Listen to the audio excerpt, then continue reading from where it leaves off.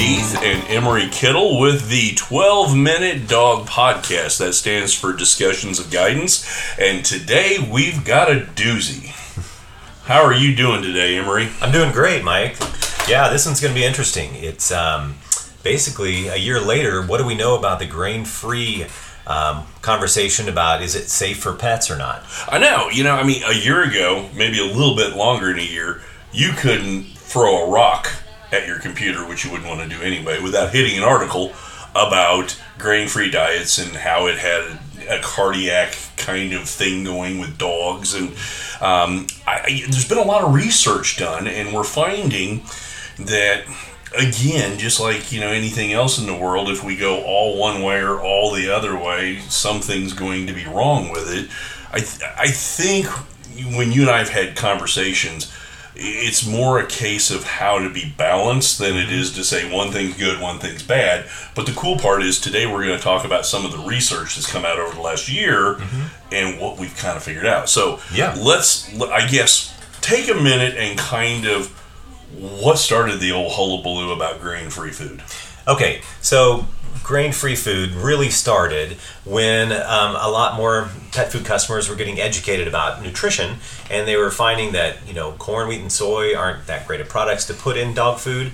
And so somehow this was wasn't nutrition or research based, but more market based. They started coming out with these formulas that were considered grain-free. Right. And so that means they don't have any grains in them. Then they replace those with peas, some sort of a pulse ingredient, which are legumes, peas, lentils, chickpeas, and potatoes. And right. So with that, everybody went from basically feeding not everybody, but a lot of the foods that were grain-based, then they started feeding foods that were pea-based or potato-based. And so they weren't really getting a better food, they were just getting different ingredients. So they weren't getting the foods with the ingredients they didn't want, but there might have been concern with what they were actually feeding then. And I guess for my mindset as a dog trainer, and I used to work at one of the big box retailers of pet supplies, we went from, like you said, corn and wheat, then it was brown rice, then it was oatmeal, then it was pumpkin, then it got to be even, like you said, now it's not grains and it's into the other stuff. One of the things you actually taught me was, sweet potato is not so bad, but a regular potato turns directly into sugar, and that brings us to the idea of why everybody likes French fries so damn much. Oh, I love French fries. They taste great, but they're probably not good for us. Right. So I think it's, when the dog food companies figured out that, well, people don't like corn and wheat, so if we keep getting rid of it and we'll battle the last bag that came out that said this, well, we'll say this. It almost became an arms race to get away from grain. Right. But then the question was, well, what are we putting there in its place? That's exactly it, is that there wasn't great research going into the foods that were coming out. And so, anyway, there was a study done by a couple of different studies, but they were done by a veterinarian school, and it was showing that they believed that grain-free foods were causing dilated cardiomyopathy. Right. And if you're not familiar with that, dilated cardiomyopathy is it's a disease that is primarily genetically a genetic disease, and mainly with large and giant breed dogs. Okay. And what it is it causes enlargement of the heart, mainly the left ventricle, and it makes it so you lose pressure, and the heart doesn't do its job properly. Okay. And there's not really good treatment for that. And so it was really scary, and they were saying that they were finding all sorts of problems with dogs getting this. What they didn't tell you was that the study was really faulty, and that it wasn't peer reviewed, and the people that had actually benefited are the ones that had donated money to these schools. Absolutely. So anybody who's ever taken a stats class, one of the first things your teacher will tell you is statistics can prove anything. It just depends on how you argue your point and which side of the argument you're coming from. Right. So I think it's always important that if you're going to read research, the first thing we need to know is who paid for the research. Right. Because they're going to want that research to show their side of the story. Right. So as we see these studies, Then the veterinarians got involved, right? Yes. Then not only did the veterinarians get involved, the FDA got involved. Okay. So they put this study out. It was actually they put it out as an editorial with veterinarian publication, and they named it something that was actually unusual as well for an editorial. It was I may butcher this a little bit, but it was grain-free and dilated cardiomyopathy, what we know so far. And they didn't know. They didn't know for sure. But the FDA took that and ran with it and actually called out 16 pet food companies, right, saying that these pet food companies have food that's unsafe for you. Okay. And a year later now, they've completely debunked this study. It was done poorly. A lot of these dogs were also getting table scraps. They were getting treats. They were getting a lot of other things. And if you look at the sheer volume of pets that we feed grain-free foods to in the country, over 10 million. Well, this 450 or 430, I think, were in the study. Since then, I think there's only been 1,100, pet owners that have come forth and said my dog has DCM, and then when we looked at everything, there was no correlation. Gotcha. Okay, so has that list of 16 dog foods ever been vindicated, or were they ever said, well, yeah, you're okay now, or are they still on a list somewhere? Well, it's kind of like you said earlier, headlines are what mainly people what they look at. Right. So these were big headlines. In fact, veterinarians still today are pushing this information. Okay. But yes, it has been retracted, but quietly. So I doubt if the same enthusiasm was gone to retract it as it was to push it out. So we can probably say that some grains are probably not good for dogs. Mm-hmm. Other grains are probably not as bad for dogs, and some grains are totally okay with dogs. Right. It just kind of depends on the specific grain, not grains in general. So I guess maybe we should quit generalizing all grains into one stereotypical little bucket. That would be great. Yeah, and then also, I think the key is to having a meat-based diet. So a lot of these foods out there, they may say real meat is the number one ingredient, but they're really not. But we've done that podcast, right? Where meat is important. Mm-hmm. I guess for our listeners, though, when we see meat, is it really balance we're looking for in the fillers? You know what? Limited amount. Limited amount. My recommendation is to look at the foods that actually will tell you how much meat protein is in the food. Okay. That way it's easier to see how many carbohydrates are in there. Carbohydrates aren't bad for dogs, but they're not really necessary. Right. It's more in dry food that you see carbs, and that's mainly to help bind the food together. Plus, it's great fiber. I mean, fiber isn't a bad thing at all for pets. There's two different kinds, and that really does help with nutrition.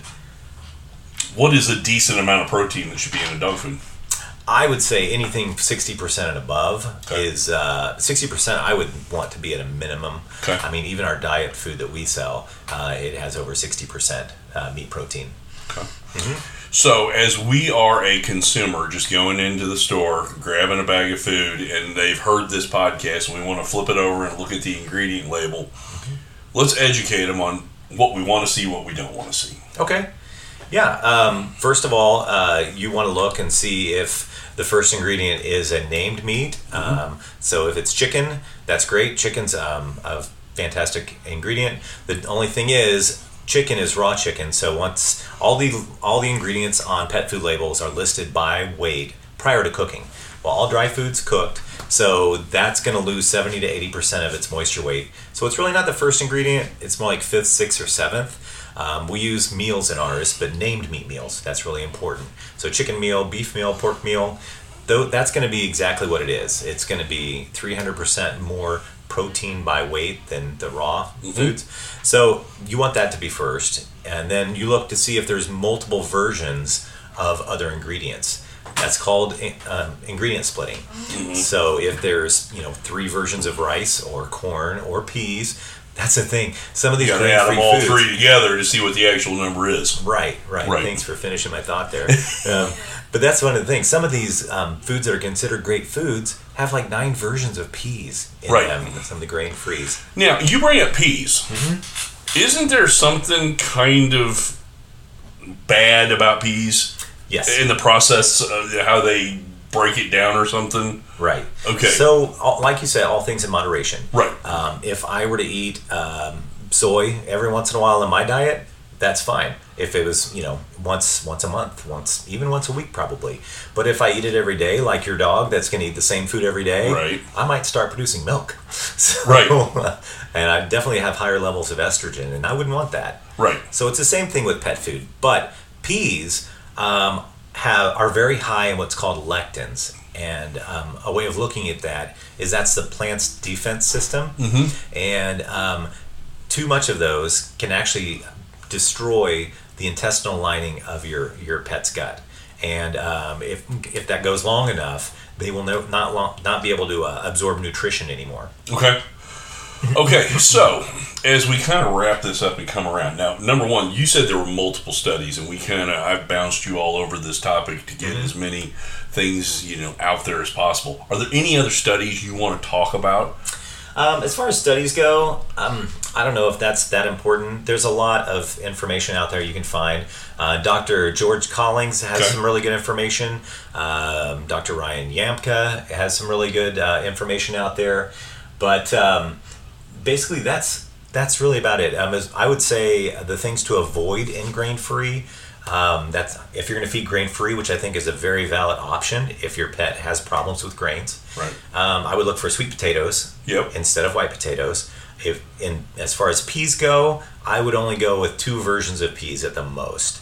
You probably need that many included with sweet potatoes in order to be the proper binder, but I'd avoid it if it has 3 or more.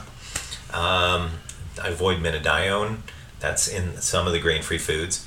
Other than that, like you said earlier when we were talking before the show, it's not just all things in moderation, but some pets are different than other pets, right? Absolutely. So I know I have a gluten intolerance. If I eat too much gluten, it's not fun to be around me.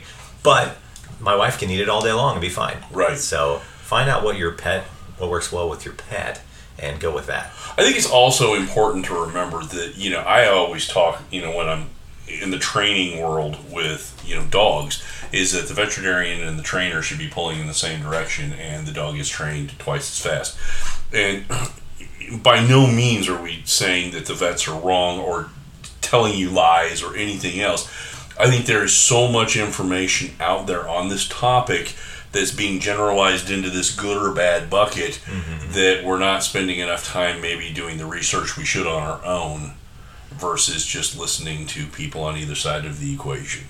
Yeah, it is hard for sure. And I don't think veterinarians out there are trying to manipulate people. No. I think that where they get a lot of their information are from some of the big 5 pet food companies. Yeah, and obviously they have an agenda. Absolutely. So, everybody's got an agenda. Right. And I think that's probably the perfect way to end this episode is to remember, I don't care who you're talking to, which trainer, which nutritionist, which pet food salesman, everybody's got their own agenda.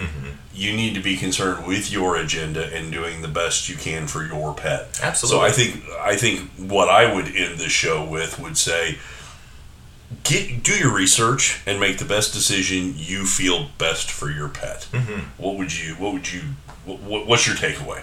Yeah, the only thing with that is, where do you get that research? If Absolutely. you Google things, I Googled grain-free is grain-free healthy for your pet, and everything that you find on the internet right now is about that faulty study, right? Because it went crazy. So it is challenging. I've got some really good nutritionists that I trust. If anybody's interested in following them, they can reach out to me at Emery, E-M-E-R-Y, at nskansascity.com.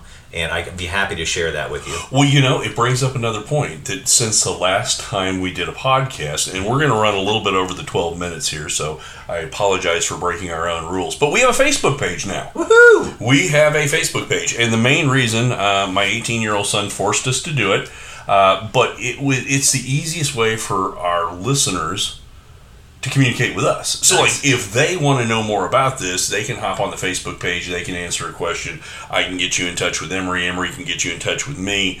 But I think if you guys have got questions about this and you want to see some of the research or you have questions, please reach out on that Facebook page. Sure. Just type in 12-Minute Dog Podcast. It's there. And we will get you the information. It's also a great place. We can't wait to start getting a little bit more of an audience here where you guys start telling us what you want these podcasts to be about. So with that, we have social media. It's another Facebook page to manage, but we'll survive. And hopefully we'll hear from you guys. And stay tuned. You're going to get some trainer's tips and some nutritional nuggets. And we will see you guys later. All right, guys. Talk to you soon. Bye-bye. Let's take a minute to meet our sponsors.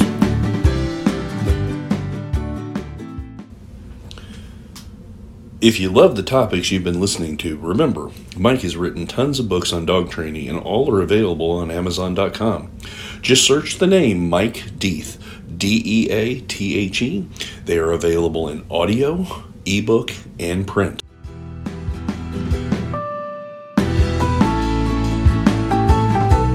And now, back to the podcast. Hey guys, it's Mike with Kiss Dog Training, and this is the training tip of the week, which really isn't a training tip, but we are here locally in Kansas City, and we are going through one of those wonderful heat waves.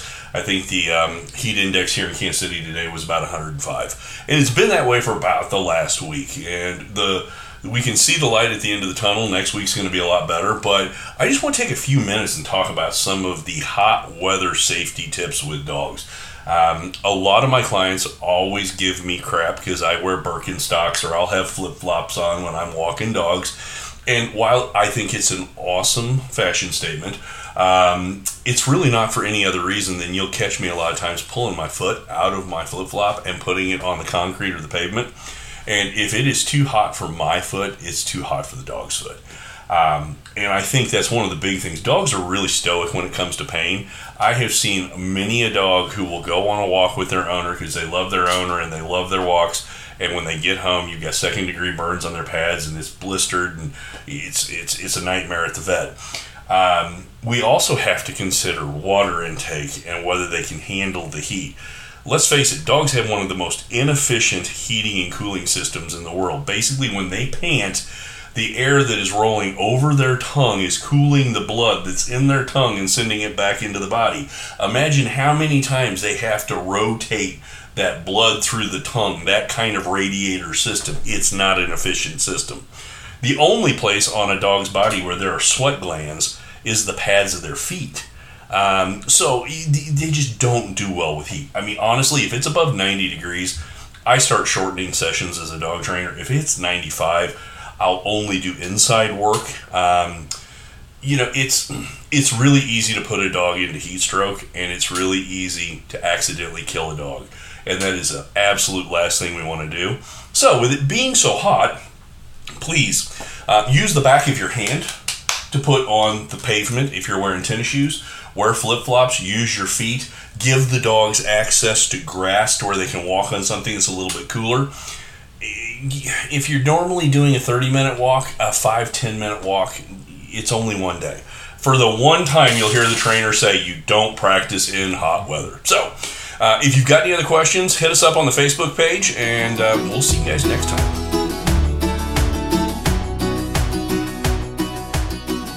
There's a reason why the only dry food we carry is Nature Select.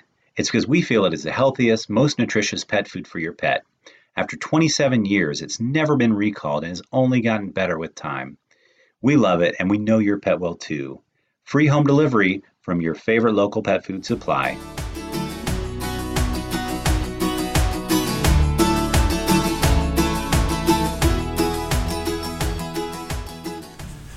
Hey guys, it's Emery, and now it's time for the Nutritional Nugget.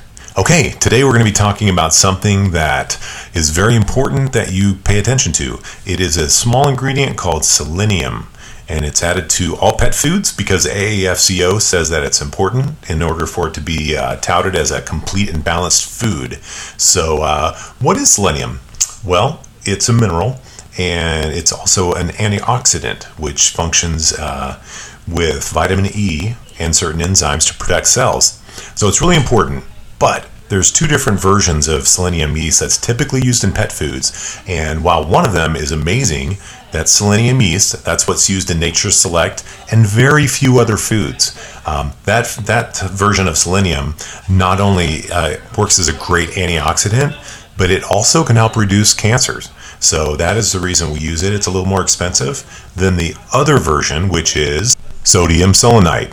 Now, sodium selenite is used in many other pet foods, including 4- and 5-star pet foods, but it is a cheaper version, and I guess their nutritionists just aren't as good as others, and they've gone with something that isn't as effective. So it actually acts as a pro-oxidant, which actually can break down cells and cause some other issues.